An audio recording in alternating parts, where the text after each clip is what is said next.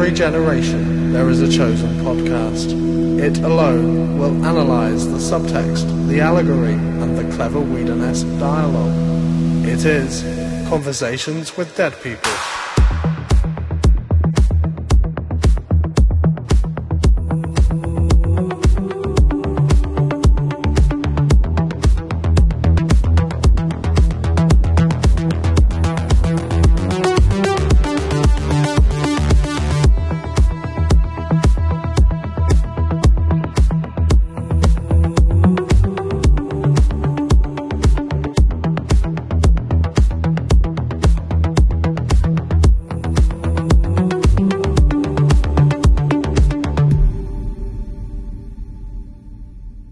Hello, everyone, and welcome to Conversations with Dead People. I'm your host, Paul Smith, and each week, give or take, I'm joined by guests from the worlds of fandom and academia, authors and educators to discuss 2 to 4 episodes of Joss Whedon's critically acclaimed series Buffy the Vampire Slayer and its spin-off series Angel.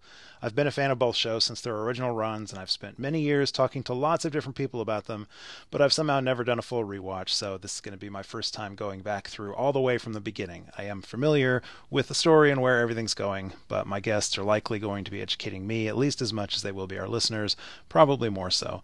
And talking with me today, back from the void, Alexander Lester, graduate student and teaching associate in the Department of Popular Culture at Bowling Green State University. Alex was a previous guest on episode 4 of this podcast talking about the puppet show and nightmares, I believe is what we were on there for. Yes, that was the episode. All right, that was it. I just remember we agreed that we wanted to see more of puppet. Oh my gosh, what was his name? Sid. Thank you. Sid the demon hunting puppet. That's right. Anyways, Alex, great to have you back. Thanks for being here. Yeah, thank you for having me. So, how are you doing? Have you gone on any demon hunting international adventures? Have you found Sid? I have not found Sid, though I feel like somebody needs to make a replica and put them on eBay so I can have it. That's like the one dummy I would actually want in my house. I have this. Maybe not. this is a spoiler for new listeners, but I have a puppet angel. You have a puppet angel? I have a puppet angel. It's From not the Smile Time one? Yeah. That's awesome. It's not the vamp face puppet angel. It's just the regular face puppet angel, but it's a puppet angel. My dream is to have a puppet Spike at some point too, but we'll see if that happens.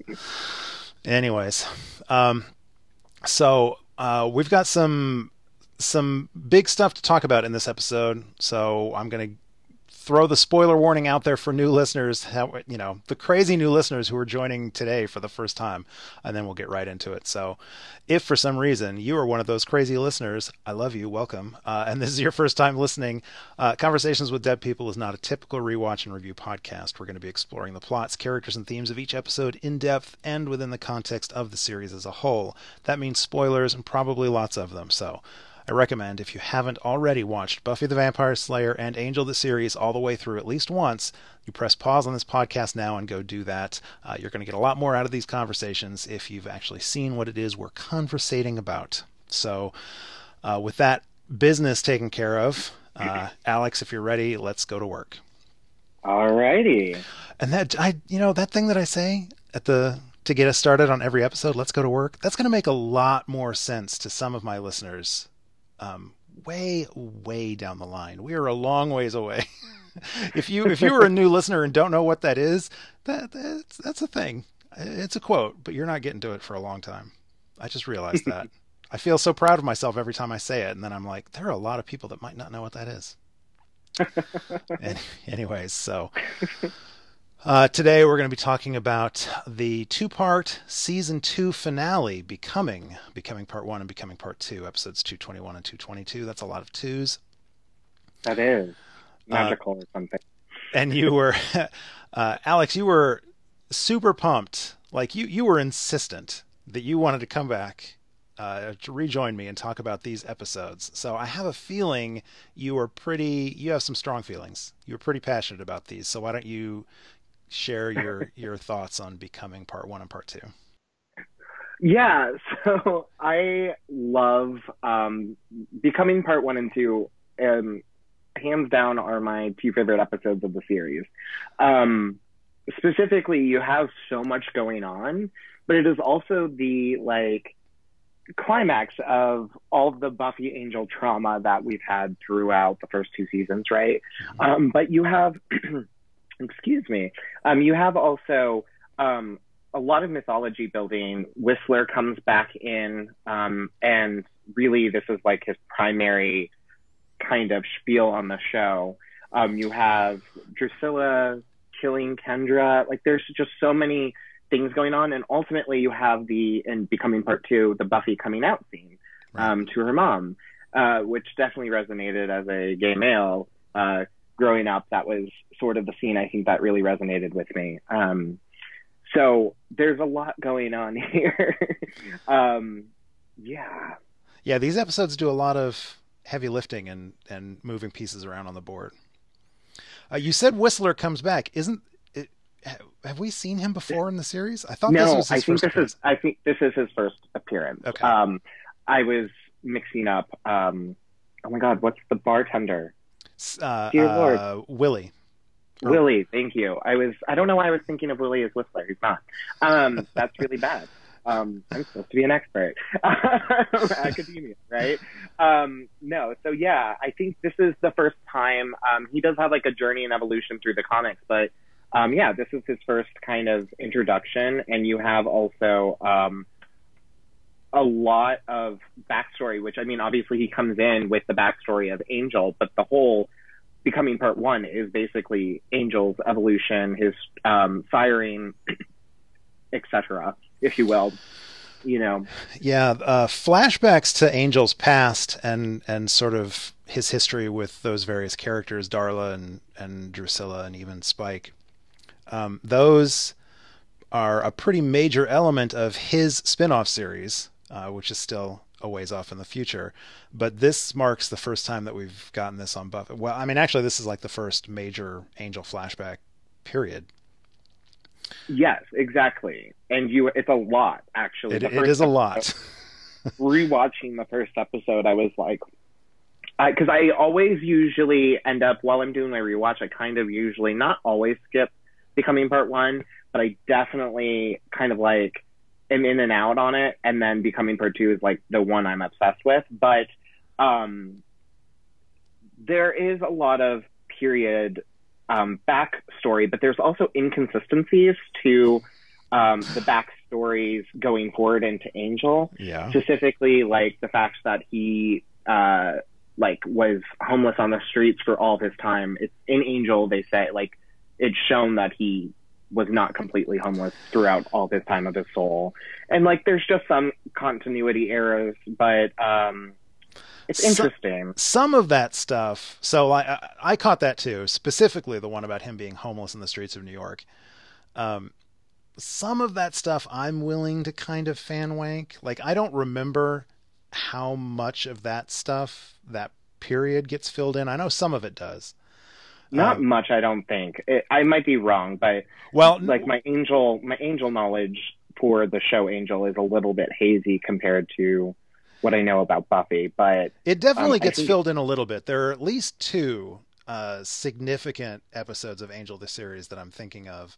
Right, the Soul one where he's like reliving his past. Are You Now or Have You Ever Been? And I think maybe Orpheus, which is one of my favorite episodes. Anyways, it is Orpheus, yeah.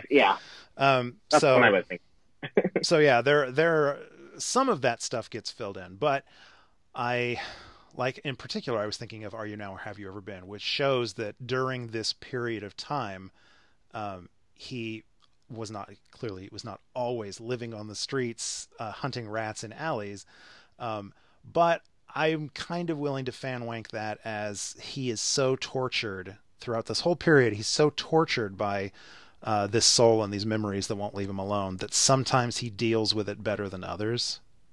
And so what we see here... that's what I was kind of going with as well. Like, he's just able to... Sometimes it bottles up and he needs to go live on the street for penance. Right, exactly. Yeah, so, 1 year he'll be able to live in a hotel, and another year he can't deal and he goes out and sleeps in a dumpster or whatever. But Anyways, let's talk a little bit about since Becoming Part 1 is so heavy on these flashbacks, let's talk about that, since this is all setting up Angel.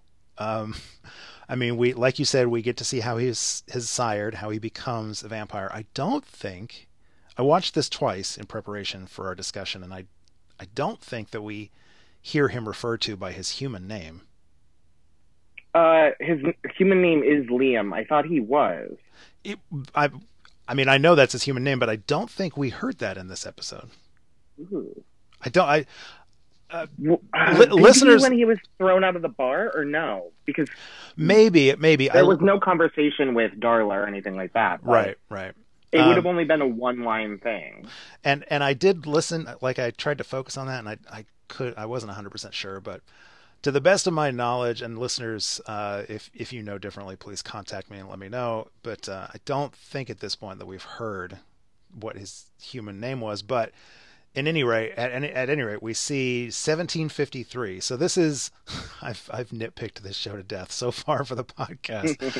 Every time that that this show like tries to nail down a specific date, like they say, on April 14th of 1895, Angel was here in this city meeting this character, and then 2 or 3 episodes later we'll find out, well, not exactly, or whatever. How are they traveling across, because he talks about in the Judge episode where they're trying to assemble the pieces, he's like, I can't fly, it's not safe. And I was like, then how the hell are you traveling around during this time frame and getting, especially when there's no planes, first off, at that time frame, but how are you exactly traveling across seas? Are you doing a boat? Because that's not very fast. So I want to know that. Well, a lot of the 17 and 1800 stuff, I think that was all Europe. Boats, right? That was all Europe. I mean, of what we've seen so far, I can't remember if going forward we find out that in the 1800s he was also in America. I honestly don't remember, but the stuff that we see here, all of the pre-1996 stuff is all Europe. So, I mean, I'm sure there was a lot of traveling around in gypsy caravans, coincidentally enough. But at any rate, what I'm getting at is the show puts a date, like they date stamp it on the screen. So even the most casual of viewers now have a date to keep in mind. 1753, Galway, Ireland, is the origin of the vampire that we would come to know, that eventually would come to be known as Angelus, or Angelus if you're one of the annoying characters that doesn't pronounce it correctly. And I love that scene. I love and hate that scene. I love that scene because we get to see, I just love period stuff anyways, but we get to see Darla as much more of the Darla that I think of her as. Not the schoolgirl Darla. Exactly. Which was just going forward, knowing what we know about Darla in the future, that her first what is it, 6 episodes she's in, 4 maybe? Yeah. They're just cringeworthy. Yeah. It's how did you make that leap from this badass prostitute that was self-empowered but not really, to schoolgirl master's bitch, you know? Exactly. So I love seeing what I think of as the real Darla.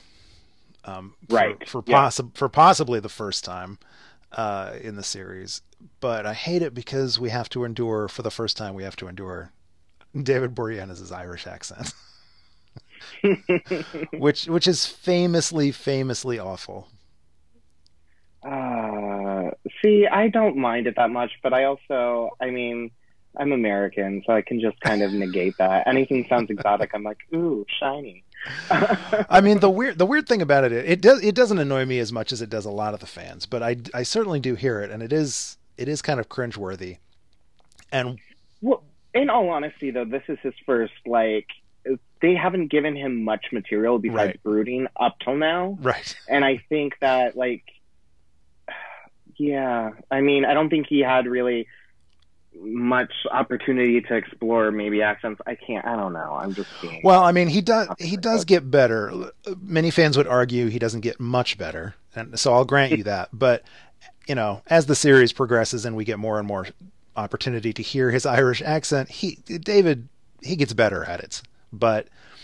And I will say that as much as people love to hate on the Boreanaz's Irish accent here, it's still not as bad as Kendra's whatever the heck accent that is. Oh, Kendra. I love her so much. It is so bad. It is great, though. And it's also really offensive at the same time. I don't know. I don't know. Bianca Lawson. She is... It's interesting because she had been working for a while at this point by the time she got this role. So I find it interesting. And she was up originally for the role of Buffy, or Cordelia. I don't remember which one. Wow. So I just find it interesting. But it is cringeworthy. It's terrible. Sure. It's terrible. So they did David a solid by having the episode where we first get to hear him doing an Irish accent. We also had Kendra in that episode. So that takes a little bit of the sting. That is true. Yes. Irish accent. But two things about both of those accents that I will note.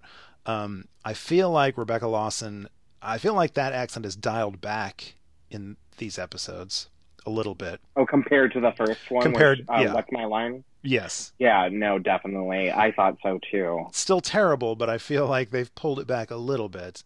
And then it's interesting to me that going forward, obviously, and Liam becomes Angelus, becomes Angel, and he drops the Irish accent, which to me, to me that seems believable because he's moving through time and he's, I guess, not trying to fit in with different cultures, but I don't know. I can imagine that I can imagine a world where a 250-year-old vampire would lose his accent.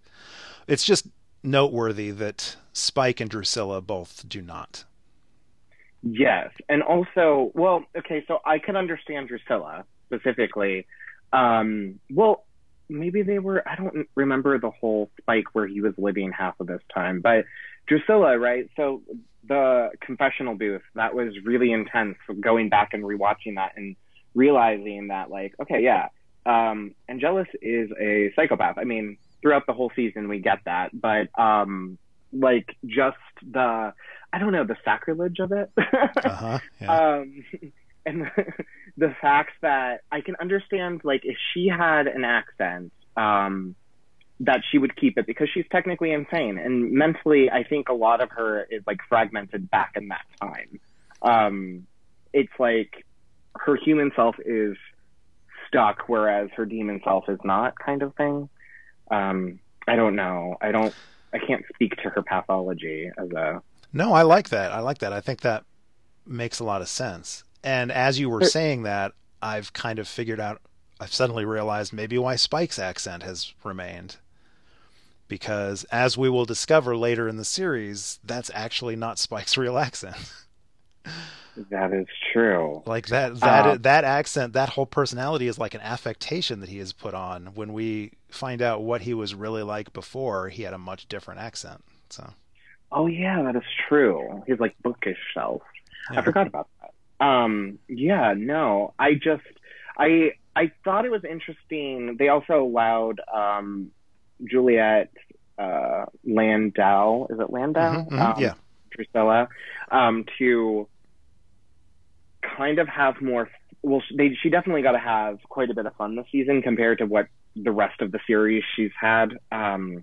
She got to really this episode specifically, her just playing with the insanity of it all, right? Mm-hmm. Her, he whispers to me. I can't do her voice, but I was gonna try, but that would just be bad. He whispers to me and all this other stuff, and just that, she does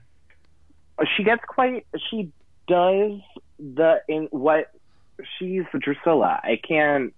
I'm just so impressed by her work at this point in time of the series, because my rewatch up to this point, I was like, okay, the series gets so much better in quality of acting, writing, and just production value throughout the run. And like season 2 is this weird offshoot because it is like the first time we get a full series, a season order, right? And we get it seems that there's a aesthetic change to like lighting and stylization of the show. Mm-hmm.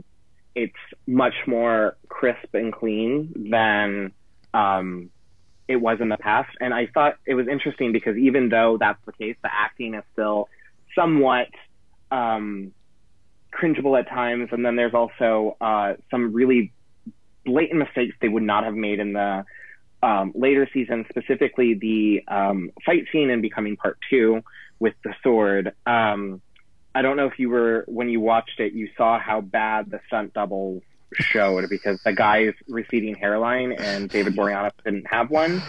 But it was like, wow, I did not catch this the like 100 times I was sobbing at this point. But yeah, the production value is like going back and rewatching it because it's been a couple of years, as I said before. It's quite, it definitely evolved by season 7.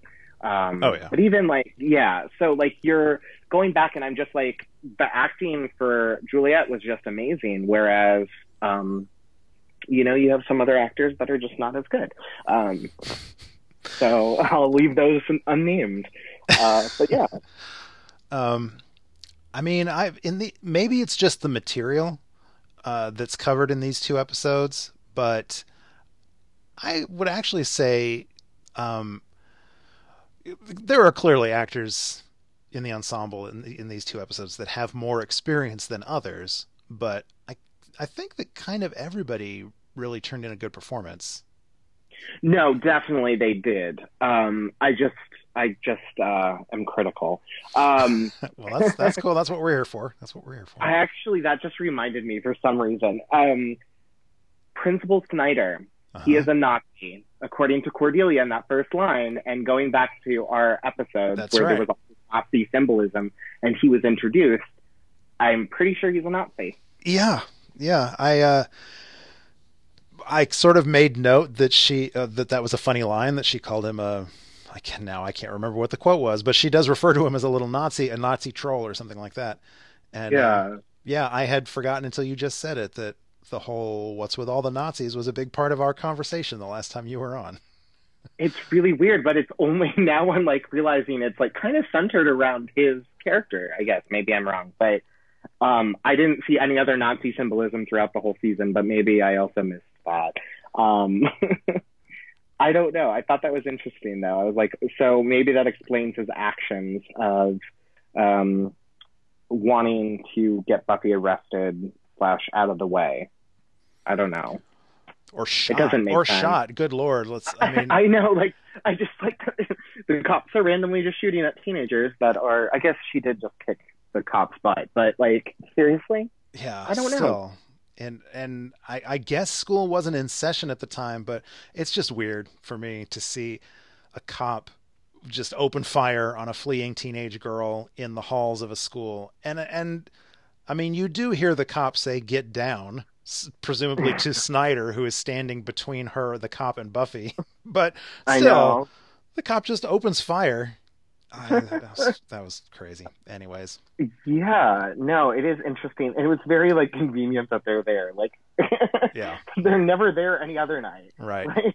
Well, I mean, Snyder gets that fantastic line later on in part 2 where he's like, "In case you haven't noticed, the police of Sunnydale are deeply stupid." Yes, exactly. And that's also kind of like, okay, so you have an agenda that's still clearly not stated. What is this agenda, buddy? Yeah. Like, this is the first time we know he has like some sinisterness to him, even more so than we did before. Yeah. So also, Akasla is really interesting because this is also a continuity error with Spike, specifically with the judge, who was like also the bringer of the end of the world. Yeah, there's a lot of them. There's a lot of them in the Buffyverse. Right. But he was like, supposedly the judge was really serious, right? But when Akasla comes along, he's like okay, I need to actually step up and do something because I don't want the world to end. And it's like, dude, continuity in your ideology. Like, what's going on? Is this just really about Drusilla, like, and Angel hooking up? I think, yeah. I mean, not that I'm one to say that there are not continuity errors in this show, but I'm trying to sort of, I'm doing the fan wanking thing again. I'm like, why would that be? I'm trying to make excuses for Spike. Like the judge, I mean, the judge would have had to work at wiping out the world, I guess, since he would have to go around and actually like burn the humanity out of humans instead of just sucking it into instead of just completely absorbing the entire planet or whatever the heck Hekathla was supposed to do. But I do think that most of it is just the jealousy that he has of Angelus and his relationship with Drew. And that's what I was thinking.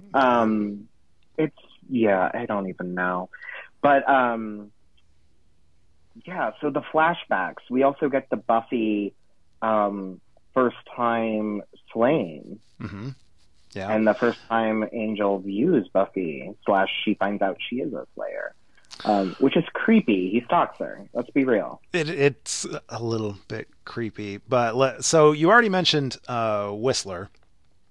So we need to mention the fact that Whistler makes his appearance here, and not only is Whistler just kind of a significant character, especially to the history of Angel, but I think of Whistler as very important because even though I've argued that there have been examples of this before, this is finally kind of like the dates that we see on the screen that even casual viewers can't ignore anymore. Whistler is the first, like, crystal clear on screen, indisputable example of the idea that not all demonic beings are inherently evil and murderous. Right. And he, I believe, was an agent of the powers that be. Later on, we find that on. And since this is his debut, I think that it's interesting because there's not only do you realize, okay, so not all demons are bad, but there are some demons that are like really trying to help along in the fight. Like he specifically gives her that whole mantra, like you need to know how to use it, and like you're alone, and like getting her to the point where she can basically say, when Angel is like going, you're all alone, you have nothing, what do you have? And she's like, me. Right. And I think he got her to that point, because I don't think she would have connected it.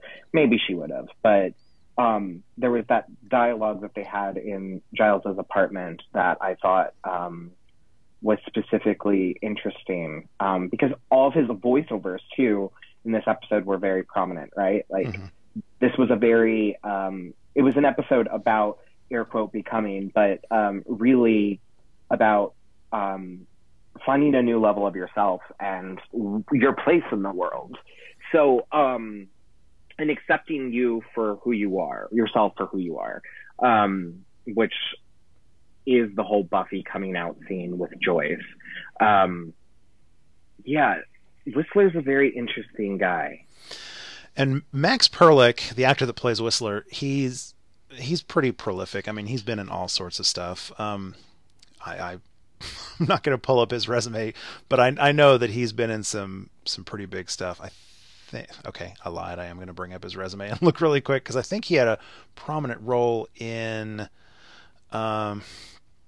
Homicide: Life on the Street, I guess is what people claim he's most recognizable from. He had a recurring role as a character on that. But anyways, I know that he's an accomplished actor, but I'm sure it's just that this is 2 full seasons of us being familiar with all of the other characters, and so he's kind of the newbie. But when I said earlier that all of the actors turned in fine performances, I actually think he was the weak spot.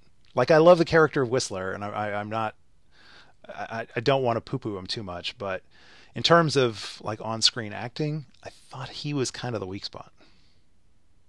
No, I think, I can I'll accept that. I think that, yeah, like, I accept that. No, Okay. I accept that but I think also he doesn't, like, as much as he doesn't have much to work with. Right. Yeah. And it's again that kind of like Angel was one note up to like these episodes where he gets to actually play. Right. And Whistler, I don't think really ever gets to that point. Maybe not. Well, I don't remember how much of him we see. I know we see him again, that we get more Whistler at some point, but I don't think we get a bunch. No, we don't. Not until really the comics. Okay. Damn those comics. Yeah. Those things are going to haunt I me. know. Damn the canon. All right. So I sort of interrupted your flow talking about Buffy to interject Whistler into there. But yeah, you were saying that we finally get to see Buffy pre-Sunnydale. Yes, which is interesting because I'm like, I thought, I wasn't sure, like, I mean, I've seen this episode, I saw this one had aired, but like, it's weird because the movie is somewhat still in this universe, but not really, it's not, it's kind of like negated, right? But at the same time, I was like thinking of even more of a ditzy Buffy than like innocent, sweet Buffy, I guess I would call her. She just, maybe because I was associating like pre-Sunnydale with LA Buffy in the movie, that it was interesting to see Sarah's take on it in such a way that was, she was very innocent. Like that, I didn't describe her as like Valley. She was an innocent character and she played her innocently, if that makes sense. No, it does make sense. And I was thinking about that, because I feel like prior to this, there had been some hints or suggestions that before she came to Sunnydale, she basically had been Cordelia, like she was the Cordelia of her school. Yes, and exactly. we get a tiny hint of that when she's like walking with her girlfriends and talking about who's going to ask her to the dance and all that. But even that, I mean, she's kind of saying stuff that we would expect a Cordelia to say, but there's not quite as much snark and venom in her delivery as Charisma Carpenter has brought to Cordelia. So you're right. She seems a little more like young and innocent and less mean girl than I thought that she was going to be. Exactly. I thought she was going to be like the bitchy cheerleader, because they definitely hype her up as that. Mm-hmm. Yeah. And it failed to deliver. But, and also that outfit, I can't even. Wait, which one? The one that she at school, or when she wears the puffy jacket to go sleighing? The puffy jacket. The puffy jacket, yeah. It's great, but at the same time, I'm like, oh. And it looked like pajama pants, didn't it? It did. Like when she comes home afterwards and she's talking to Joyce and she like takes off the puffy jacket, she's in her pajamas. Yeah, it looked like she was wearing pajamas, and I was expecting Joyce to say something, but no, didn't say anything. So I have to assume that those weren't pajamas. That must just be what she was wearing. Right, exactly. And we know she was a virgin until this season, so I don't know why. Right. Like, they were so I guess I understand why the parents would be so upset that she was with Tyler. Who is this Tyler? I want to meet this Tyler. Poor Tyler gets such a bum rap. It's interesting. Yeah. So, and we get to see, if the trivia that I looked up is correct. So we see briefly her original Watcher. And I believe what my research showed is that is the only time we ever see an American Watcher. Oh, yeah, that makes sense. Even no. What's up with that? I think all the other Watchers that we ever meet are all British. Well, no, Kendra's Watcher is. Well, we don't know. But we don't meet him. We don't know anything about him. So that's true. Damn. I wonder, and Faith didn't have a Watcher, did she? Let me see if I remember this correctly. I think she had a Watcher that died, so Wesley is sent as her replacement Watcher. Is that correct? That's what it is. Yes. Yeah. No, I thought, yeah, he gets like killed in front of her or something like that, and she like runs or something like that. I don't remember. Yeah. Which was also interesting was at the end of the episode where Cordelia runs, because Cordelia's transformation throughout Angel and throughout the show, right, is like she becomes Buffy and her character do have a lot in common. Right. I think the difference is the snarkiness. I think there's a line in Angel where she says, like, I'm Cordelia. I don't think I know. And I was like, that's the epitome of Cordelia. Whereas Buffy I don't think would ever, like, deliver that outright. Yeah. And I think that's the difference. Like, you know, she's a little more passive and she can read people instead of just blurting out her thoughts. She can read her audience. But there's this overlapping thing, and there's, like, the fact that she has Cordelia run, and then in Helpless, which is a couple of episodes later in season 3, we see her like not having powers and having to run, right? Like, so, and I just find it interesting though that she was like, you did the right thing, and then kind of like has to take that and interpolate it and do it later on. I don't know. I found it interesting. It was like a throwaway thing, and I was like, huh. That was really compassionate of you at the same time as like, okay. See, and I agree with all that, but I had a slightly different reaction when that happened, and when like Cordelia actually ran away, and when everybody regroups at the hospital and we find out that she not only kind of ran away just out of the scene, like off camera, she like she ran away, like way away. And this is a weird reaction for me to have because I'm so sort of protective of these characters and hypersensitive to, I don't know, certain types of criticism. Anyways, I just thought how interesting it was that all of the other characters, even Willow, who, you know, I don't think you could argue is not the most physically imposing member of the team, they will stand and fight no matter how terrible the situation is. I mean, they'll run down the hallway to get away from vampires, but like we never see a scene where Willow like runs away and just gets away, basically. Right, exactly.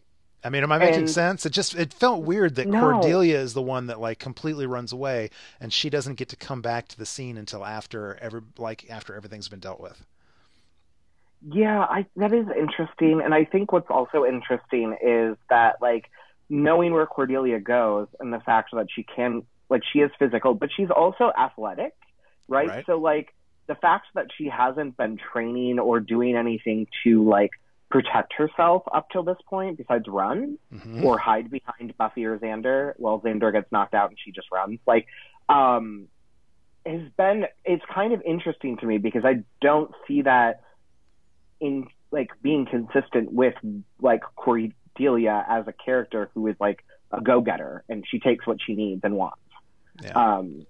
So I do find that interesting, like that she does like, you know, throw punches every now and again, but she's never like actually had like any kind of like actual fight scene. And also, was Willow trying to push the bookcase on them, or was she just hiding? I think she was just hiding behind the bookshelf, and then that vampire pushed it on top of her. Okay.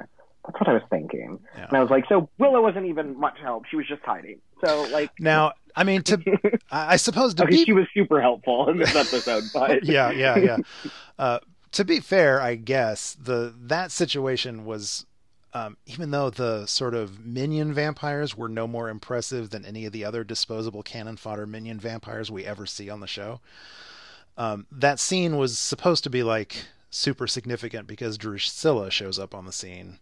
And first of all, we get to see that Drusilla is a lot more physically capable than we might have expected, considering how sort of meek and addled she has seemed up to this point. Like Spike does all the fighting, and she's the one, he's her protector or whatever. She shows up and she like motions for Kendra to come get her or whatever, and holds her own. So That was impressive. And obviously she has some mesmerism ability, which not all vampires in the Buffyverse have. Right, just her and Dracula, as far as I know, correct? And the Master. And the Master. Oh, right. Yeah. Yeah, I forgot about that. Yeah, but it's kind of like the unclearness of, like, are her visions, like, psychic? Are they, like, linked to the powers that be? Like, what exactly is going on with her, like, metaphysically, if you will? Mm-hmm. Because it does feel like if anybody has, like, a split personality besides Angel of, like, demon vampire, it feels like Drusilla does. Because she's so... There's, like, just these two spirally ends of her, the insane, broken person and this demon that can go ahead and kill Kendra with, you know, mesmerizing powers and razor-sharp nails. Which is also a little unrealistic, because I was, like, looking at her nails, and I was like, that's not that sharp. The razor-tipped French manicure that she had? Yeah, like, what's up with that? Yeah, who knows? But yeah... I don't know. Drusilla, and I'm sure somebody, maybe you, but I'm sure somebody will say, would you please just shut up and read the comics? Because maybe this is dealt with in the comics. I don't know. But Drusilla is a deeply fascinating character to me, and I don't feel... We do get much more of her, and she does pop up in Angel the series, and like, I love every time she's on screen. But there's a lot about Drusilla that I would like to explore. Like, she needs her own spin-off series is where I'm going with this. But and the actress looks young enough to still pull it off. So, you know, yeah. Joss, if you're listening. Because in the flashback to what was hers, it was 1860 London, when we see still human Drusilla. It's made clear that she's always had these visions, this sort of psychic ability, before she became a vampire. So. Right, exactly. And she is obviously of a time where visions are considered, you know, devil worship. Right. So it is interesting to me, though, that she's always had these visions. We kind of get this mythology. But at the same time, because we also learn later on that she's obviously very spiritual in this scene. But we also get later on that she, like, became a nun, correct? Or it was the day she was supposed to take her vows. Or did she take her vows? I can't remember if she had taken them or if it was the day she was going to. Yeah. I think it was the day she was going to, maybe.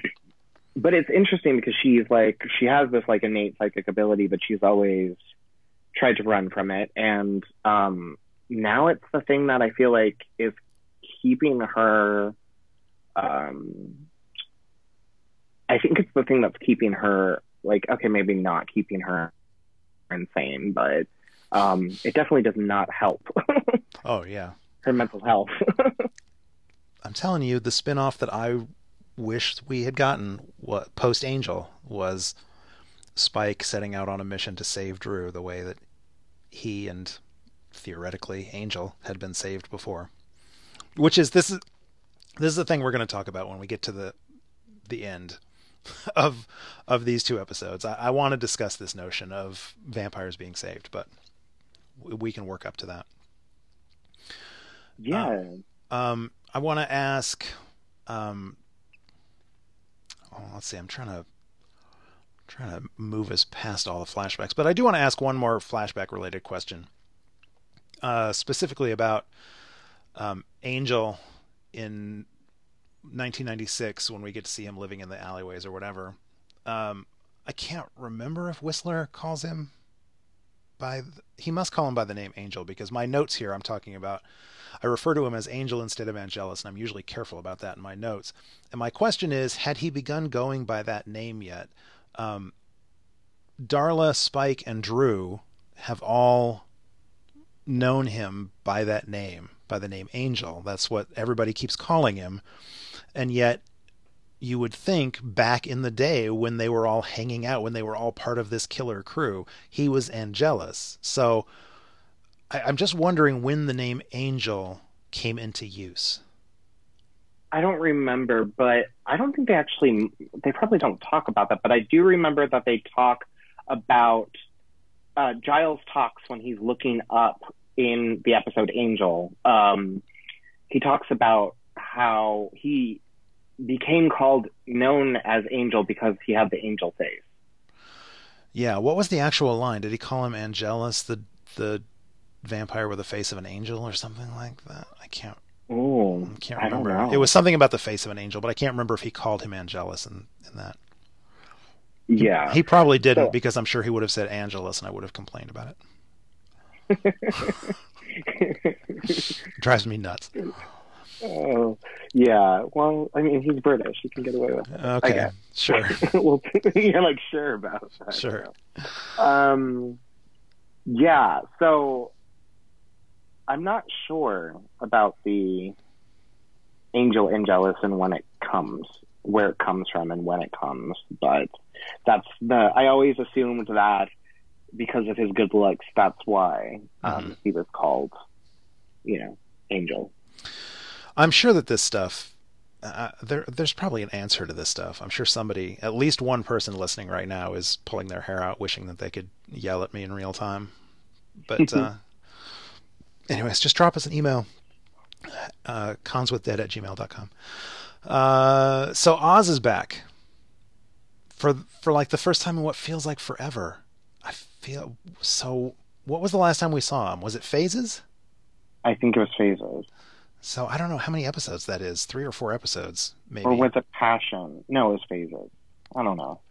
It's been like a couple episodes. Yeah, it seems like a while since Oz has been back. So, and I adore him, so it's always great to see him. And I love the sort of gimmick that's associated with him right now. Maybe I'm overselling it because maybe it's only twice, but I feel like it must have been in Phases where we discovered his love for animal crackers, like the little circus box animal crackers. And, right. And in his first scene in this episode, when Willow's sitting on his lap, there's an open box of animal crackers on the table in front of him. So that's clearly his thing. I did not catch that. Damn. Anyways, he doesn't really get an awful lot to do in these episodes, but still, it's always good to have him on screen. But he gets to support Willow while she does the most important spell of all time. And there's an interesting line that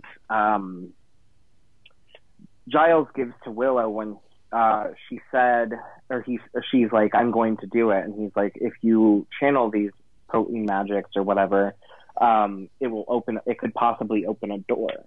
And I think that it's interesting because I wonder if the door is, where her character ultimately goes. Mm-hmm. The fact that her first spell was also like a really hard spell and not, floating a pencil. Though it does kind of confuse me why it takes her so long to kind of beef up her skills, right? But it is like the first time we get her to do magic. It is also the first time we see somebody do magic for a good reason instead of for personal gain or evil. So that is interesting to me because it's like Willow becomes the embodiment of female power, and which is our metaphor for womanhood, right? So, and the things men fear. Unless you count the disinvitation spell or whatever you call that, which I guess there's some debate on whether or not that counts as like Willow's first spell, because I guess all she was doing was reading the incantation while other people were burning herbs, and I don't know. I kind of think of that as her first spell, but no, that is true. That is true. And but also, that obviously wasn't as big a deal, as serious an issue as this. Like, she wasn't channeling the forces of darkness or whatever to do that. Yeah, which I don't know how that would even work. So yeah, no, she wasn't doing anything like major, but at the same time, this is the first time where she's channeling or doing anything that obviously physically affects her, which she obviously does a lot more of. Specifically in the season 6 premiere, right? Like magic represents as like causing physical symptoms for her.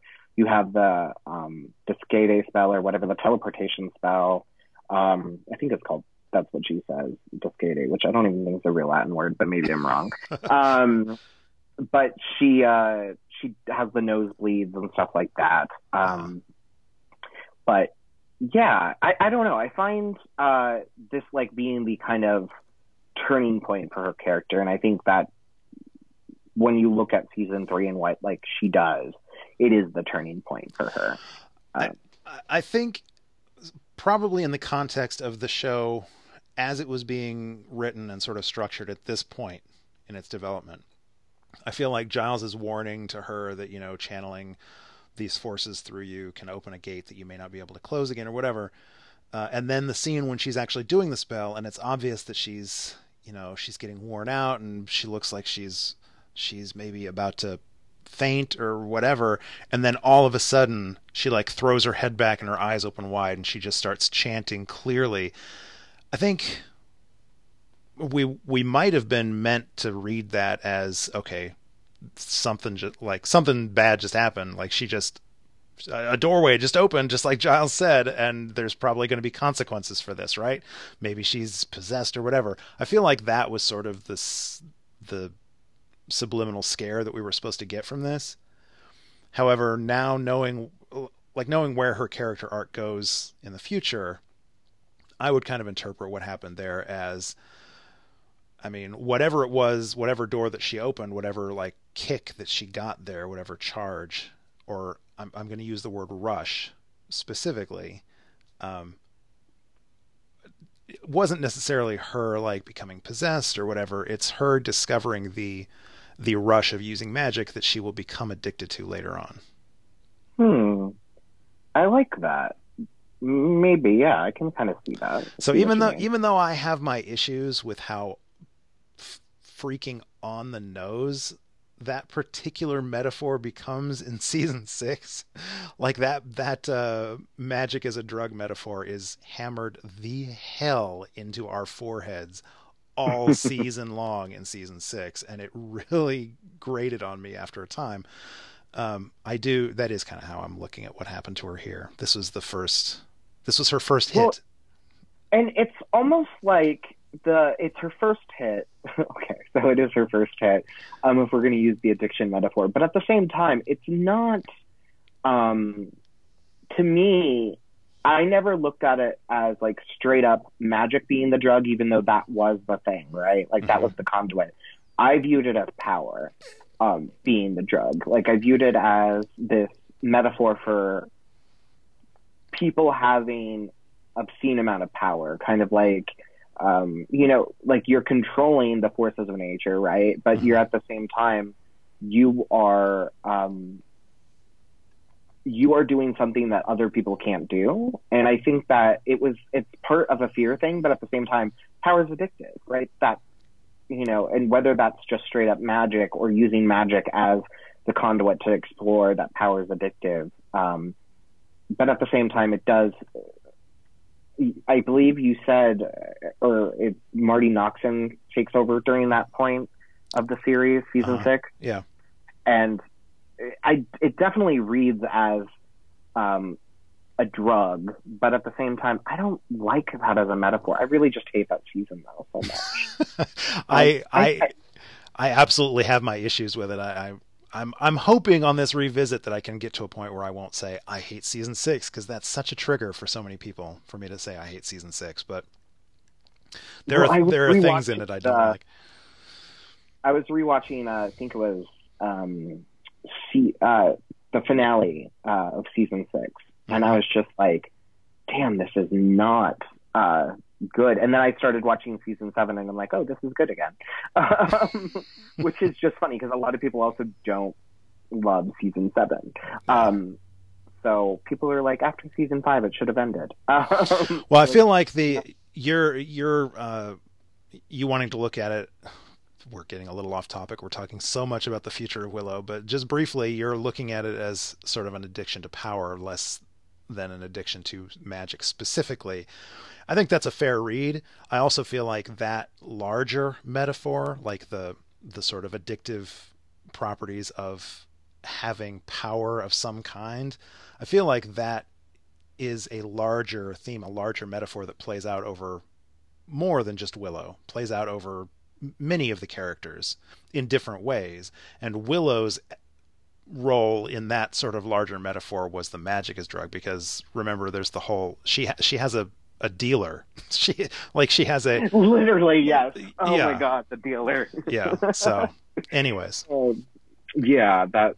Oh, and then no, I can't even with that. Let's focus on season 2. Yeah, let's come back. Let's come back. So,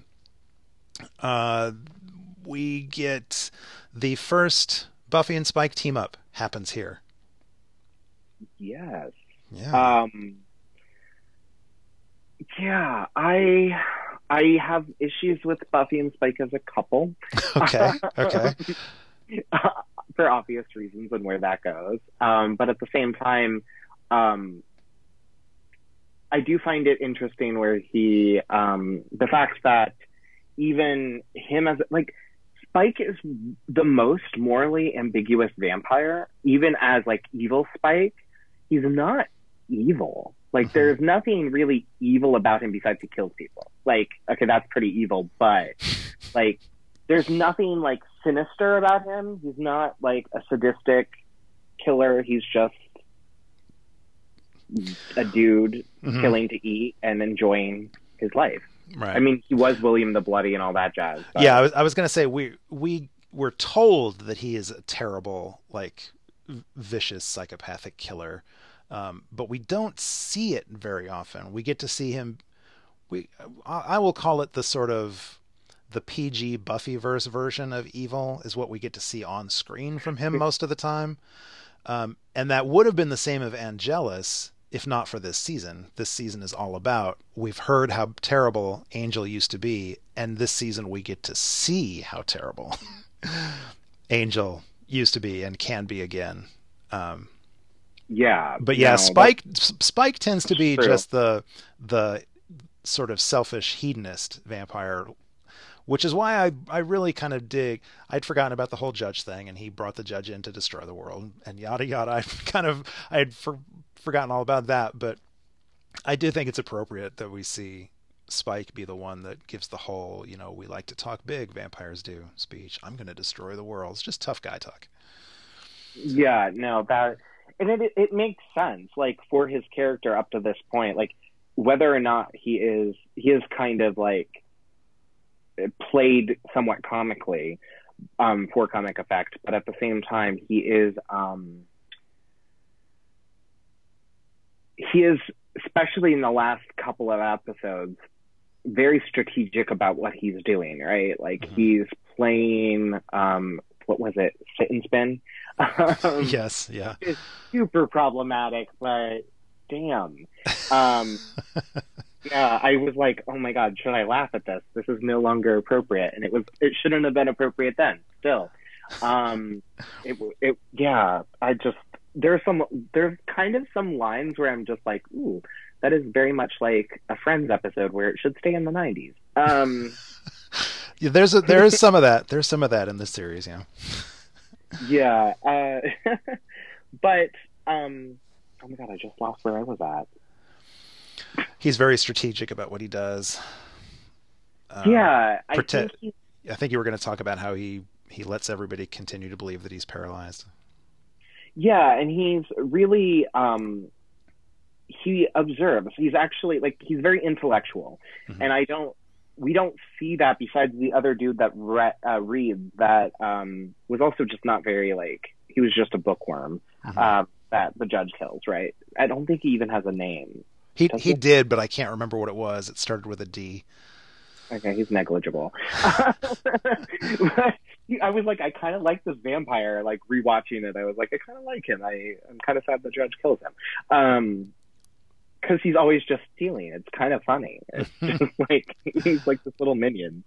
But as far as Spike goes, I think this is the first time we see him. Like, first off, it's the first time he successfully executed a plan.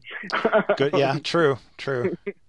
But we also see him actually kind of step up. I think that the fact that he does have this conversation, he kind of embraces his circumstances. Again, like this idea of becoming, like being a metaphor for accepting who you are and where you're at. Yeah. And moving forward from that. And the only way you can move forward is by embracing it, right? And I think that he's gotten to the point, obviously, where he's comfortable with his little life of eating victims in alleyways. And I think he calls them Happy Meals on Wheels, or Happy Meals, or what is it? Yeah, he says. So he raises a super valid point that I'm pretty sure even on my first watch of this series, I had been thinking, you've got all these vampires like Angelus who come in and say they want to end the world. And my thought is, but did you ever watch the animated Tick series?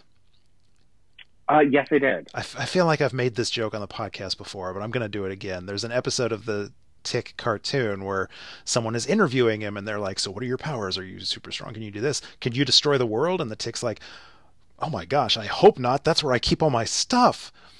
So that's exactly what I think of when Angelus comes in and he's like, yes, Akathala is going to devour the entire world. And I'm like, well, then what are you going to do? Like, what happens to you? Sure, maybe you'll go to hell, but what about all the people? So yeah, Spike says, I like this world. You've got dog racing, Manchester United, and you've got people, billions of people walking around like Happy Meals with legs. It's all right here. Yeah. And that's all he wants. He doesn't want the world to end. He just wants to live his best life. His best life. Exactly. Yeah. He's just trying to self-actualize. He's just trying to self-actualize. Anyways. So going on to more becoming themes, okay. Buffy's coming out to her mom is really interesting because it's a metaphor for a lot of things, right? It's the like growing up speech, like, hey, I'm an adult, I have responsibilities. It's the metaphor for coming out of the closet. It's a lot of different metaphors. But it's really interesting to see how Joyce reacts.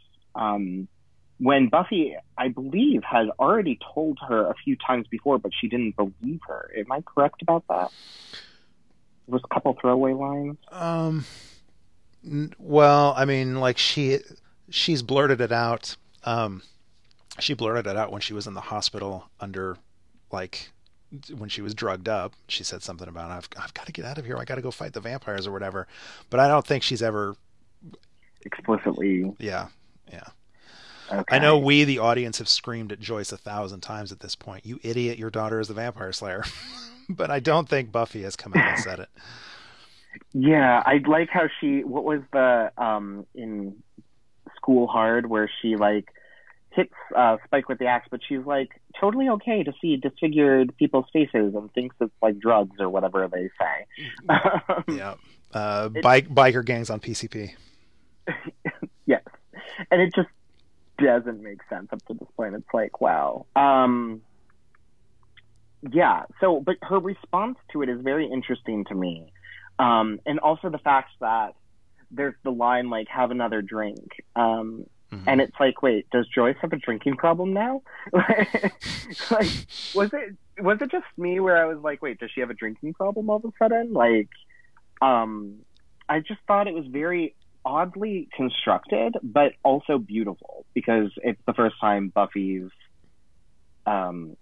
really owning herself as an adult. I loved that scene for all of the metaphors, the metaphorical coming outs that you were referring to. But also, first of all, I think Sarah Michelle Gellar actually outacts Christine Sutherland in that scene, which yes, I don't. That probably shouldn't come as a surprise, but I don't know enough about Christine Sutherland, but I think of her as one of the adult actors on the show, so I expect her to, like, really be proficient. And she's not terrible or anything, but, like, her emotions, Sarah Michelle Gellar gets her emotion across crystal clear in that scene. And in the scene, like, after Buffy leaves and Joyce kind of collapses back against the kitchen island or whatever, I would expect to see, like, tears, or, like, I'd expect to see her mother breaking down and she doesn't. And maybe that was an acting choice, or maybe Christine Sutherland just couldn't, summon tears at that moment or whatever. I'm not sure, but I just felt like Sarah's emotion in that scene was more powerful than Joyce's. However, I hadn't thought about the casual reveal that maybe Joyce has a drinking problem. That hadn't dawned on me until you just pointed that out. But that glass of alcohol did allow the most striking bit of emotion from Joyce when Buffy says, "Oh, have another drink," or whatever, and her mother hurls that glass across the kitchen and shatters a glass full of booze on the kitchen wall or whatever and starts screaming at Buffy. That was a really powerful moment for me. I don't know what it was about that, of seeing her throw that glass, that really affected me. Well, like, even I think up till now, we saw her as the nurturing single mother who is doing everything to give her daughter the best life. And this is definitely out of character for her up till this point of her, because even when she grounded her and stuff, that was all out of like a loving aspect. This is the first time where I think we see Joyce outside of the fact that she's a human, with like her own process. She's not just an extension of Buffy for Buffy's plot device. Mm-hmm. But I do find it interesting because she's so, there's the sense of non-belief, right, that you get. Like, when you come out of the closet, at least in experiences, sometimes people will like to like downplay it. They're like, "Oh, you're not sure," whatever. And she definitely had that, definitely in the parlor. And then when she has to actually have to face it, I do find it interesting because there is the shock. It is just a true metaphor for. I mean, she gets the subtext becomes text, as is often the case on the show when Joyce says, "I mean, have you tried not being a Slayer?" Yes, exactly. I'm like, wait, so you are literally writing this for, which it's interesting because we also have the Larry scene this season as well. So I'm wondering if this was like, which was not played as well. Done. Yeah, it was poorly done, and it was actually kind of offensive watching it. Yeah, because it was played for a punchline. And I'm wondering and repeatedly they wouldn't let it go. Like, Xander just kept being disgusted by the whole thing. Yeah, exactly. And that kind of bothered me. And the funny thing is, even going into the future when Amy turns back from the rat, spoiler, she, like, we've gone past that anyways, she, like, they still make like, oh, Larry's gay too. Like, it was still a punchline. Like, everything about Larry is a punchline. Yeah, that's kind of sad. But this is the first time I think they like did it justice. Did a scene, of, I feel like that intent. I feel like the intent was there, whether or not directly, but knowing Joss, it was probably meant to be a metaphor for that. Because this is right after the time we had Ellen come out. So this is something that's already broken into the mainstream. So, and I think Dawson's Creek, I don't know if the character, Smith's character, I think his name is Smith, Per Smith, is it? Comes out, right? I'm completely oblivious to all Dawson's Creek stuff. I can't help you with this one. Okay, so I'm completely, I'm not going to go there, but, and we didn't do a spoiler alert for Dawson's Creek. So, oh, right. Yes. Sorry, spoiler, one of the characters is gay. But yeah, anywho, I think it's a cultural shift around that time. Mm-hmm. And, I think it's reflected in this episode. So, but Sarah's emotion gives you the feels. Like, you actually are like, you're emotionally affected by that. Like, this is the biggest reveal of her life. She doesn't want to be rejected by her mother for who she is, but she has to save the world again. So she'd rather be studying. So you, I can edit this out if you don't want to have this conversation briefly on a silly Buffy podcast, but you said that you saw this episode on its original airing, And I believe, if I remember correctly from our previous talk, you were 8 or 9 years old at the time. Yeah, I was young. So how did you process this at the time? Did like this, the significance of this moment sink in gradually, or did you sort of recognize and maybe even identify with what was happening even then? Well, so I mean, I always knew I was gay. So like for me, I think that it wasn't, I never had like an exact, clear like reading of it until later on, but I did feel it emotionally, if that makes sense. Sometimes you feel it before you process it intellectually, and that's definitely the effect of the scene and episode for me, which is why I think it still holds up for me, even though there is a lot of issues with it, and it still affects me as emotionally as it did back then. That you have a scene, you have this ability to, represent the Slayer is a metaphor for insert any kind of otherness, right? Mm-hmm. Yeah. But you have this scene that allows for that otherness to be revealed to somebody that is not in on your secret, whether that be like, say you have a mental health disability and you're confessing for the first time that you have, depression or whatever, or you have, or you're gay, or you're a passing biracial person. Like the otherness, like confessing, can be sometimes that intense, and especially to somebody that you don't want to let down, if you will. So I think that I definitely felt it. And I don't think, though, when I was a kid that I clearly knew the words I was connecting with. I don't even know if that's making sense. It's not making sense. No, I'm following you. I'm following you. Okay.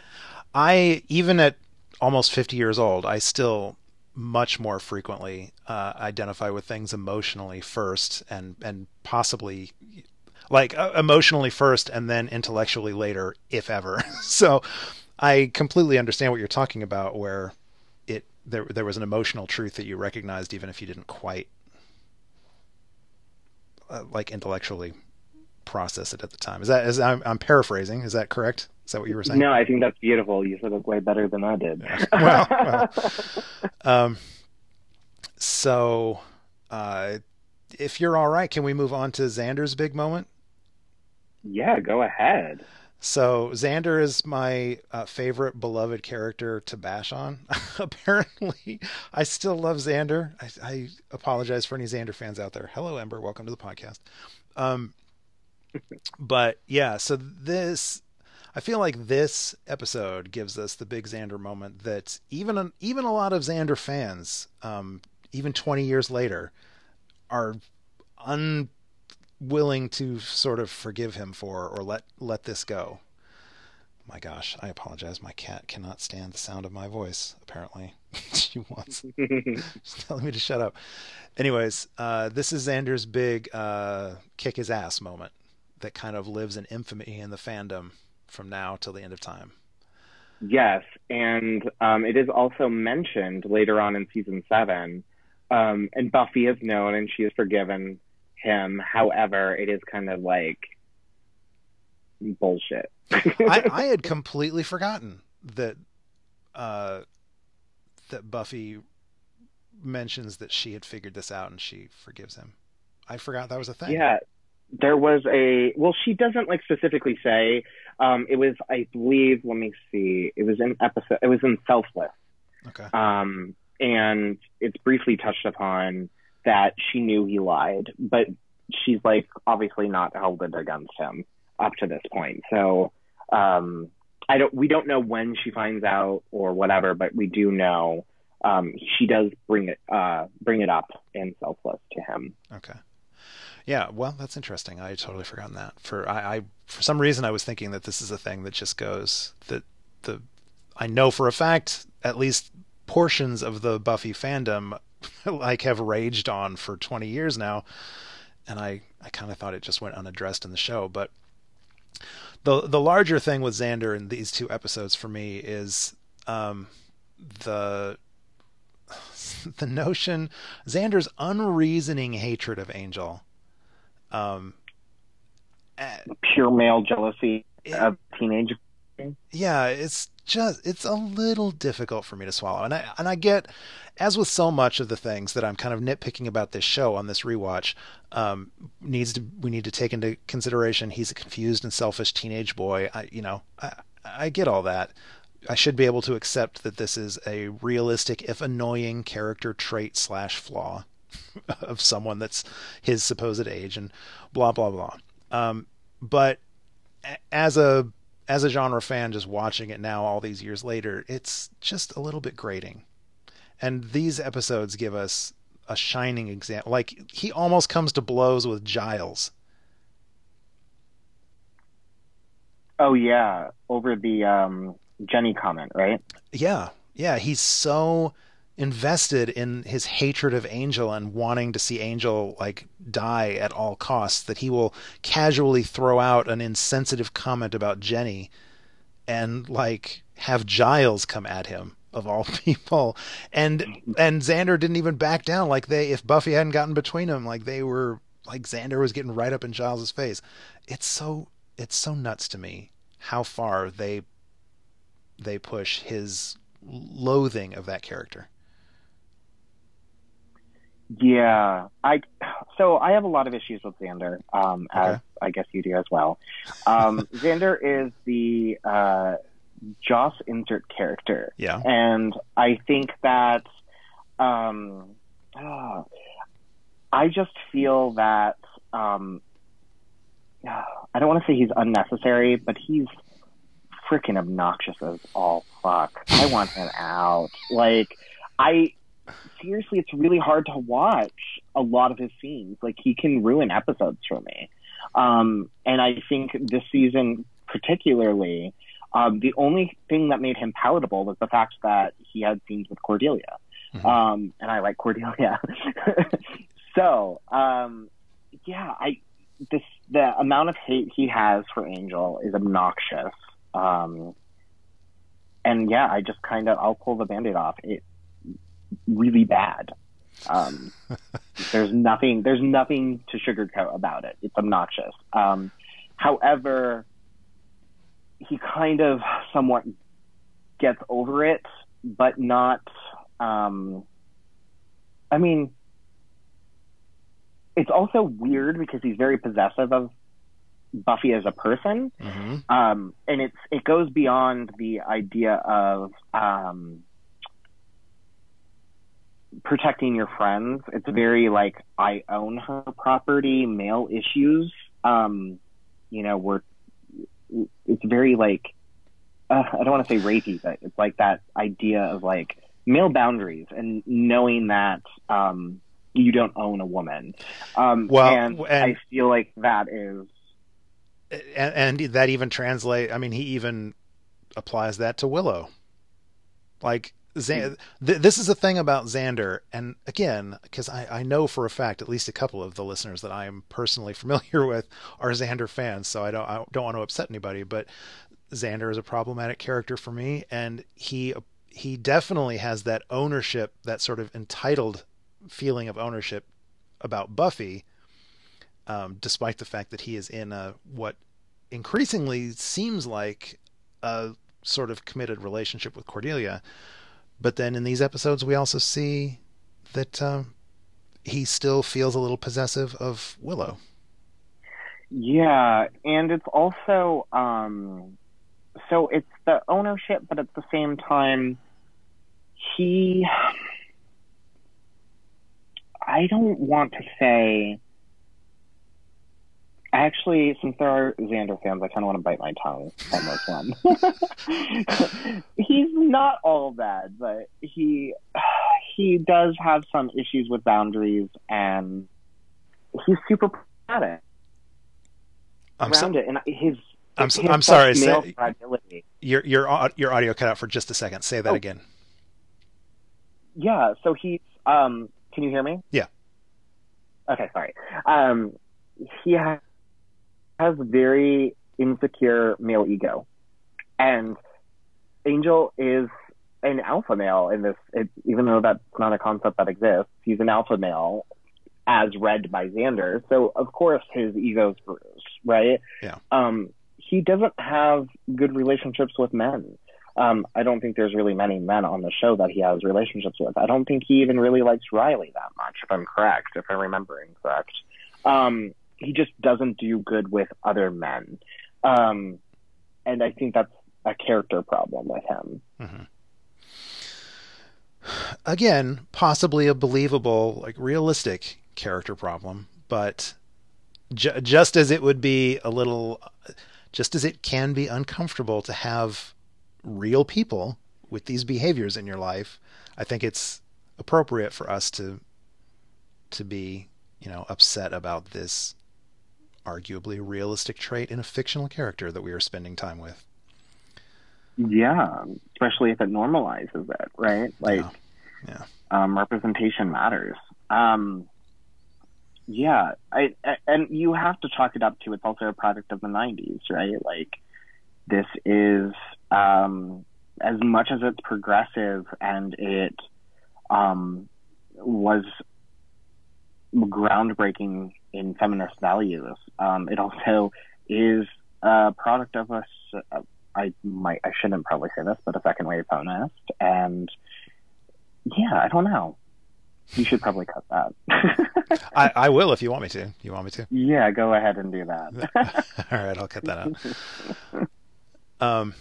So there's so much more I want to talk about, and I always feel like getting off on a tangent when I talk about Xander, but obviously we need to talk about sort of the big stuff that happens at the very end. We can't just dance around this. Some significant things happen at the end of this episode, the end of this season, so we should talk about those.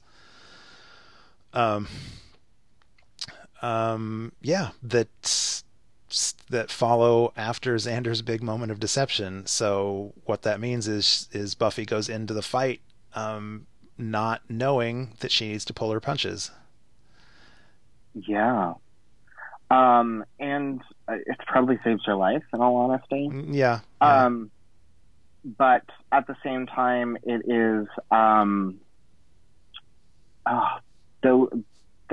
the scenes are both beautiful and tragic at the same time, right? Like, the fight between her and Angelus, and the fact that he basically breaks her down to realizing the only person she has right now is herself.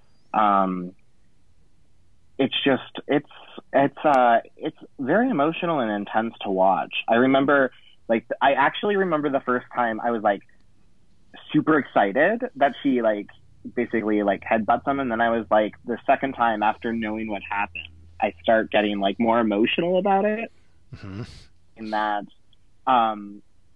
this is a really intense, transformative scene. This isn't just a scene that's meant to be thrown away as part of a fight, which for a first time viewer of it, I think, that it's an intense situation, right? But at the same time, it still feels like the story will keep on going on and on and on. But it is an ending and a beginning, right? So you have when the soul is reintroduced, I guess, or recursed, when he's recursed, that whole scene of having to kill the love of your life is just, it's insane. So I've said before that I had never fully invested in the Buffy and Angel relationship, but I never really did. I think actually on this rewatch, I'm more attached to it than I ever have been before, which kind of surprises me. Although I guess not, because over the years I have fallen in love with the character of Angel. But regardless of whether or not you consider yourself a Buffy and Angel shipper, just the raw emotion of these two characters and the performances of both actors, and the fact that you have just, in theory, you have just watched an entire season that has, in no uncertain terms, been building to this moment, makes it super powerful, makes it very, very emotional. And again, major props for Sarah Michelle Gellar's performance across both of these episodes from the beginning, as she has just gradually been, like the entire season has been basically beating her down over this tragic love affair, but these episodes in particular are about showing her that she is alone and she can't, or at least making her feel like she is alone and she can't rely upon anybody else. And I mean, she gets kicked out of school. Her mother tells her, if you walk out the door, don't even think about coming back. And and then she has to do this where he in the microcosm in that specific battle, he breaks her down and talks about how, she has only herself, and then she has to kill the love of her life. Yeah, it is completely appropriately tragic and melodramatic and believable that the season ends the way it does, that this episode ends the way it does, with her riding off into the sunset. Literally, yeah, no. I just, I do like that she left her mom a note. I will say that. Uh-huh. I was like, at least she didn't just like say, "Hey, I'm dead." At least she told her that, like, "Hey, I did not die." Which I had forgotten. I had forgotten about the note, so I was, in the back of my mind, I was thinking, do we go into season 3 with everybody wondering if she's dead? But right, no, and that is like, I'm happy that she at least had enough decency to do that. No, I mean, like, Joyce didn't really deserve it either. No, but the scene where she actually has to stab him, I cry like every time, because it is so, she is beaten down, but she does what she has to do because she embraces the calling of who she is. It is like her finally it would be the equivalent of her like finally accepting that she's gay or whatever, because she finally accepts what it means to be a Slayer, I think. Well, you say, I think this is the moment. You say finally, but she has to finally accept that moment many more times over the course of the series. But I get true. I get what you're saying. Yes, in this moment, she has finally accepted. At this, she owns it. Yeah. And actually, I feel like I completely agree. The scene where she makes the decision, and actually you can see that she's made the decision before she actually stabs him. That whole thing when she's kissing him and telling, confessing her love and telling him to close his eyes, all of that is gut-wrenching. But I feel like for me at least, the moment where I believed that she had made her decision was actually when she walked out of the house after fighting with her mother. Like when her mother says, "If you walk out, don't even think about coming back," and she lingers in the doorway for just a second, looks back at her mom, and I at least imagine that I could see that decision play across her face, where she was like, "Well, I guess this is it then," and she walks off. Yeah, I can see what you mean there. Yeah, no, I think, it's just, like the scene gives you chills because I was super invested in the Angel Buffy relationship. Mm-hmm. I still am. Even though they're so not healthy for each other, it's a toxic relationship. It's way less toxic than Spike and Buffy. So I'm just going to throw that there to prove my point that if she has to end up with somebody, I mean, the best person she could have ended up with was Riley for like air quote healthy relationship, but I love it was even dysfunctional. I love how you're just triggering so much of the audience right now with everything you say. Probably like going to be like, "Don't come back." But I am really triggering. I'm like, half the audience is Spike fans, right? Like, are Spike fans. And no, I just, their relationship is toxic. So this is a good point. I mean, this is kind of the ending point of their relationship ultimately. Like, even though they continue on and into season 3, you knew at this moment, hey, it's over. Like, even if they do come back from it, there's really no coming back from this moment. I mean, you're literally sending your boyfriend to hell. I don't know. I think that this is just like Sarah Michelle Gellar just owning it, and like the character just owning it, and it's just amazing. It's transformative. It's a very like, this is the most growth that happens in such a short amount of time on this show, I think. Besides maybe the resurrection, and the gifts. I'm gonna throw. Okay, so there's a lot of transformation on this show. Well, and I was gonna say there are a lot of transformations, a lot of transformative moments, a lot of like powerful, significant watermarks in the series. I mean, we've already had a few, and there's many, many more to come. But this is one of the big ones, and it's only season 2. We get of filmed content. We have 5 more seasons to go. We're not even halfway there, and already at the end of season 2, we get one of like the big ones. This is one of the big moments that every Buffy fan remembers and has an opinion on, and I believe this is one of the most significant sort of moments of significance that the series has. Yeah, no, I definitely believe that. And that stands why it is one of my favorite. I think that the season is self-contained. When I was watching all the episodes, I was like, you know what?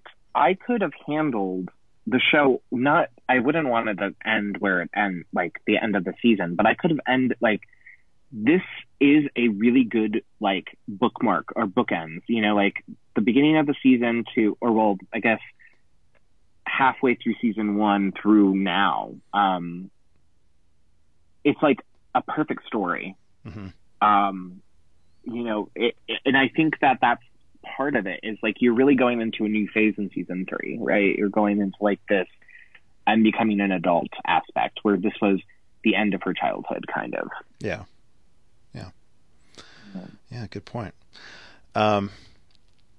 And well, before we get to the very end, I just have to ask, because I am a massive Spike fan. I adore Spike. I love Spike and Drusilla. So while we have the big momentous battle between Buffy and Angelus happening, we've also in the background got the slightly less momentous, I suppose, fight between Spike and Drew. And I just want to ask, as much as I love everything that's going on here, why would a sleeper hold knock Drusilla out? I actually thought the same thing. I don't know. I don't know. They don't have breath, right? Right. Isn't that a thing? Yeah, and like, 'cause he can't give CPR, so that doesn't make sense. Yeah, none of that makes sense. Like, I almost would have preferred it if sort of the end of their fight had been when she like pounces on him and they're sort of trading blows or whatever, and she throws him against the wall and he's like, I don't want to hurt you, Drew, and then he just punches her right in the face and she drops, and he's like, doesn't mean I won't or whatever. If it had just ended there and he'd like picked her up and walked off, that would have been better. But just the scene of him choking her out, I was like, really? Yeah, it was. It seemed a little. I think it was for pacing reasons. Maybe I'm wrong, but because there was like a lot of flashing back between the two, right? Yeah. No, it doesn't make sense. I mean, it's a minor. It's one of those. You have to Buffy fan that away, you know. It's one of those silly nitpicks that I'm going to have across this podcast. Sorry, guys. So yeah, we go out on our first. My wife says this is her favorite music cue, like across the entire series, and I Close Your Eyes. Yes. Yeah. Oh no. She was. Oh, Sarah McLachlan. Yeah, she's talking about we get our first Sarah McLachlan, not our last, but we get our first Sarah McLachlan. No, Close Your Eyes is absolutely beautiful in terms of the score. Absolutely beautiful. In fact, that's the second. I think that's the second and last Emmy win that the show got. I think this. I think the score for this episode won Christoph Beck an Emmy. But yeah, no, the Sarah McLachlan song is the score my wife was Full talking of Grace is beautiful. I got the album actually after watching this episode, and it like became my like CD for like, oh god, I don't even know how long. I was very emo for a while because it's an emo song. Let's be real, but it's so good, and it's so fitting for this scene of her, leaving everything she's known. So emotionally, like, just draining and satisfying at once. Like these episodes, the song that takes us out, the season as a whole, it's been an emotional like roller coaster, and it's pretty easy to go on because we know we're watching this with hindsight. We know that there's another season we're about to discuss another season, but I cannot remember what it was like waiting. It was horrible. Like going from this sort of, I mean, it's technically a cliffhanger. Comes back. Yeah. No, it was horrible. I remember being like, as much as I was like, I am now happy with it, like being it could be an end of a story. Like knowing that Angel is dead, and like I actually didn't want to watch for a while, because I was like, do I want to watch this without this epic love? I was really invested in the love story at like 8-9 years old. Well, so maybe it's good that you had a summer off before. Yeah, no, it was definitely good. But yeah, I emotionally processed it and I continued to watch. Okay, I realize my pacing is not going to be nearly as good as the pacing of this show, of the series, or even these episodes, because earlier I said I was going to save something to the end of the discussion. We should have talked about it before. It's going to be weird to go out on this, but I had one of my biggest hangups, I guess, with the series by the end of its run is how no one ever, I don't believe, correct me if I'm wrong, I don't think anyone ever again considers the possibility of saving vampires by restoring their souls. So obviously in these episodes we learn that Willow's capable of doing it, and she only gets more and more powerful as the show goes on. Spike later down the line proves that there's more than one way of doing it. And by the time both shows have run their course, we've had countless examples of beings that are either like tragically driven to evil against their will, or somehow controlled or possessed, or like I said, Whistler, demons who are just outright not evil in the first place. So it feels like a kind of thing that somebody in the cast, or like one of the characters, should have considered. But I'm not aware that the idea of helping any of these creatures find their way back to humanity ever really is seriously considered by any of our heroes again. But they're okay with not killing werewolves because they're half human. Yeah, because I mean, in Phases they have that conversation, right? Like she's horrified that they're killing, that they're just going to go ahead and kill a human being, or a person that's 28 days out of the month or whatever. Right, I thought that I actually never thought about it. Like, why didn't they just, like, if Buffy can, or if Willow can create all the Slayers, why doesn't she just install all the vampires? Yeah, exactly. I mean, the real reason, the meta reason, is that actually, this is a fake reason, because I can think of plenty of ways to get around it, but some people would say the reason is, well, then you wouldn't have a show. If they could just magically cure all the vampires, then you wouldn't need a show called Buffy the Vampire Slayer, would you? And I would argue that might have made it a more interesting story, but at any rate, this is just laying the groundwork for things that I become frustrated with much later down the line, so I just wanted to bring it up. No, that is a really good point. Now I'm going to be upset while I think about it all. I'm sorry, I've ruined it for you and probably other people in the audience. No, I don't know why I haven't thought about that. Maybe because I was just happily like, okay, let's not focus on this. But like, yeah, that's interesting, because Phases was Phases was they discuss this about, you know, werewolves, and they constantly are willing to, you know, accept various creatures that are, you know, inflicted with things. But vampires, because they're a demon in a human's body that's dead, I guess anything goes, unless it's Angel or Spike. Unless it's Angel or Spike. You have to be annoying enough, right? To oh, that's what it is. You have to just be around. You have to hang around enough to get a full. I see.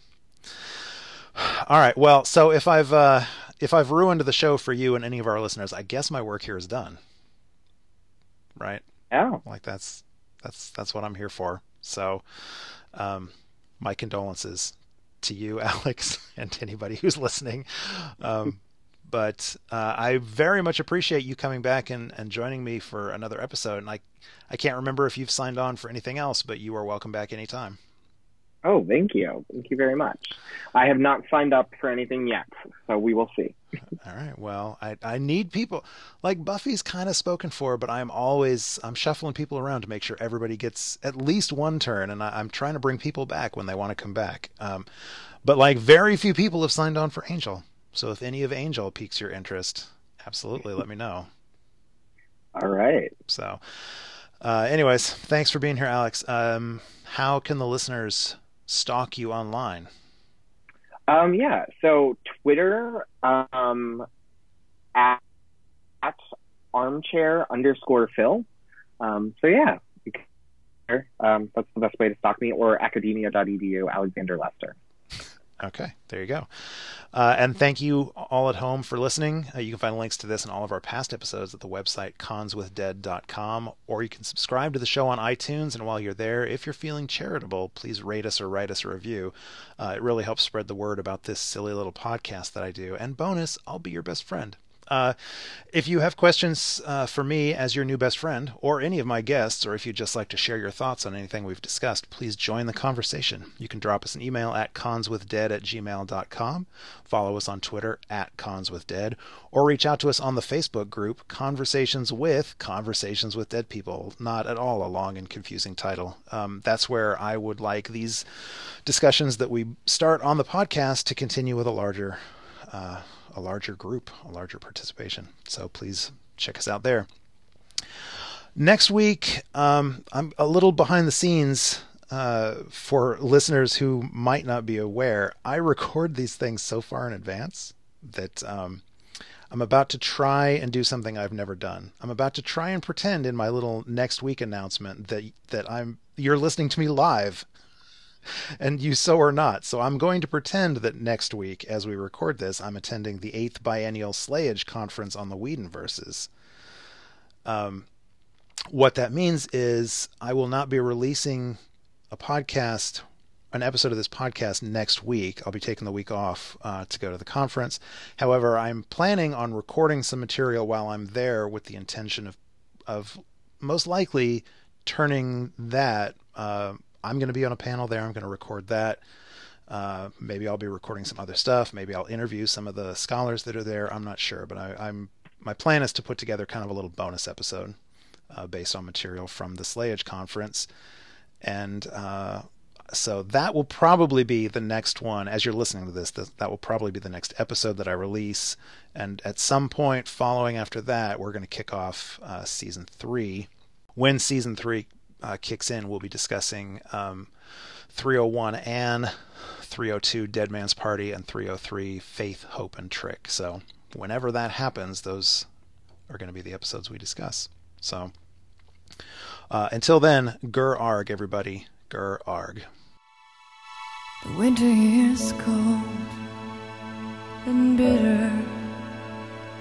It's chill us to the bone. Haven't seen the sun for weeks. Too long, too far from home. I feel just like I'm sinking, and I claw for solid ground. I'm pulled down by the undertow. I never thought I could feel so low.